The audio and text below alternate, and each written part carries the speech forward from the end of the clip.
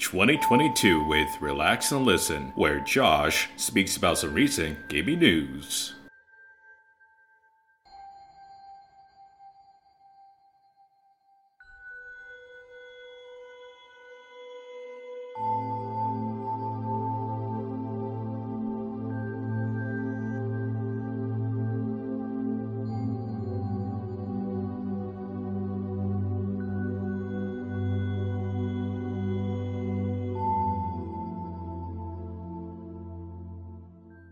With the new year comes greater perspective, new goals, ambitions, personal growth, responsibilities, and without a doubt, video games as the main component because that's what I'm mainly about here. NFTs are becoming the talk for the games industry, specifically for the higher-ups in charge because, God forbid, they don't want to outright admit they love money, but we all know who's really the dumb ones here. If you don't know what NFTs are, by name, they're called non-fungible coin, which essentially is a unique digital item that cannot be replaced by a similar one. These then come from a blockchain that functions sort of like a record keeper, who consistently adds on to the data of a particular subject, and over time, what's been added will eventually become harder to change due to the nature of getting the same result. So you can imagine what these companies could implement if they're given scummy stuff such as this. We already have microtransactions, loot boxes, season passes, an array of additions, you name it, on top of the $60 you paid for. They literally are saying, who gives a shit since you dumbasses will pay for it anyway since the last two console generations are anything to go by.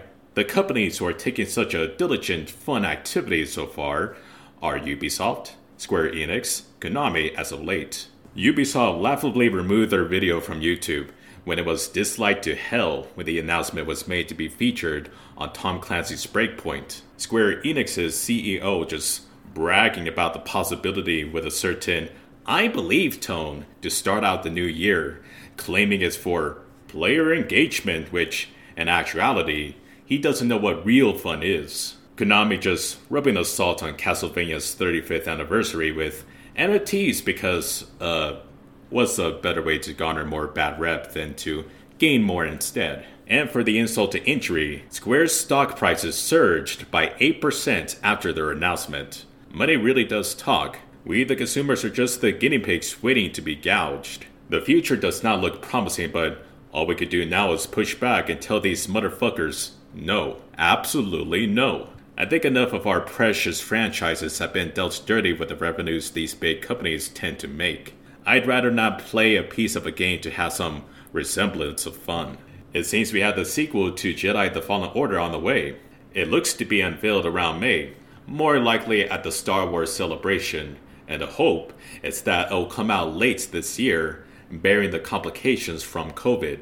The insider who reported this, Jeff Grubb, says, expect to hear about the game in a significant way before E3. Speaking of E3, it was planned to go in person for 2022, but since the Omicron surge is happening, unfortunately, it has been canned. Now, they plan on doing another online event like they did previously, and to be quite blunt, last year was hardly worth the watch besides being cringeworthy at best. But now it seems that E3 won't be happening at all. Sources close to the folks at the ESA, by the way, they're from Mike Futter and Rebecca Valentine, are unsure right now. And just speaking on behalf of the current state of the world right now, I think it might be for the best to say farewell to E3. We'll see how it pans out though.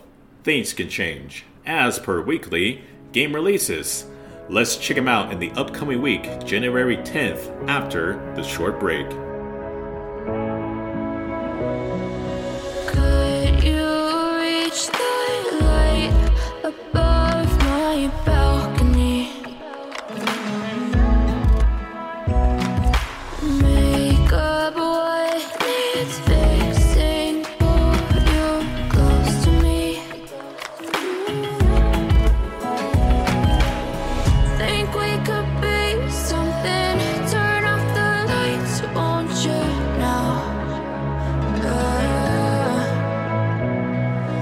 I see that old door closes, so we could be two hearts in the moment now.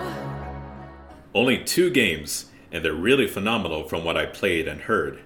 The very popular Monster Hunter Rise is coming to PC today. Some of the improvements are better draw distance, textures, frame rates, display support, and plenty of others. Be prepared to begin the hunt on the new year, with the DLC expansion coming out sometime in summer of this year.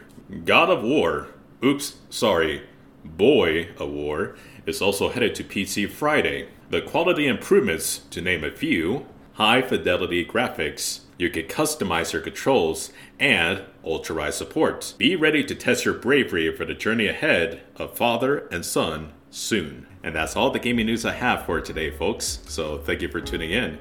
Let's make 2022 the best year that we could possibly make it. And I have a YouTube channel, so go check it out. It's the same name as my, obviously, podcast name right here. Relax-and-listen. Check it out. I just recently finished Kingdom Hearts 3, all the DLC included, so I hope you can check it out while you're at it, just to, give it a shot. I think I did a really phenomenal job with that game, but I plan to do other games in the meantime soon, and I would love to play Persona 5 all over again, so perhaps Persona 5 Royale really soon. And I also sometimes stream on Twitch, twitch.tv/relax1, capital R for the relax. But other than that, I hope you guys really have a good day or a good night wherever you are in the world. And I'll catch you next time with more gaming news, hopefully next week, if not the week after. And as always, you have a wonderful day, and I'll talk to you soon. Bye-bye.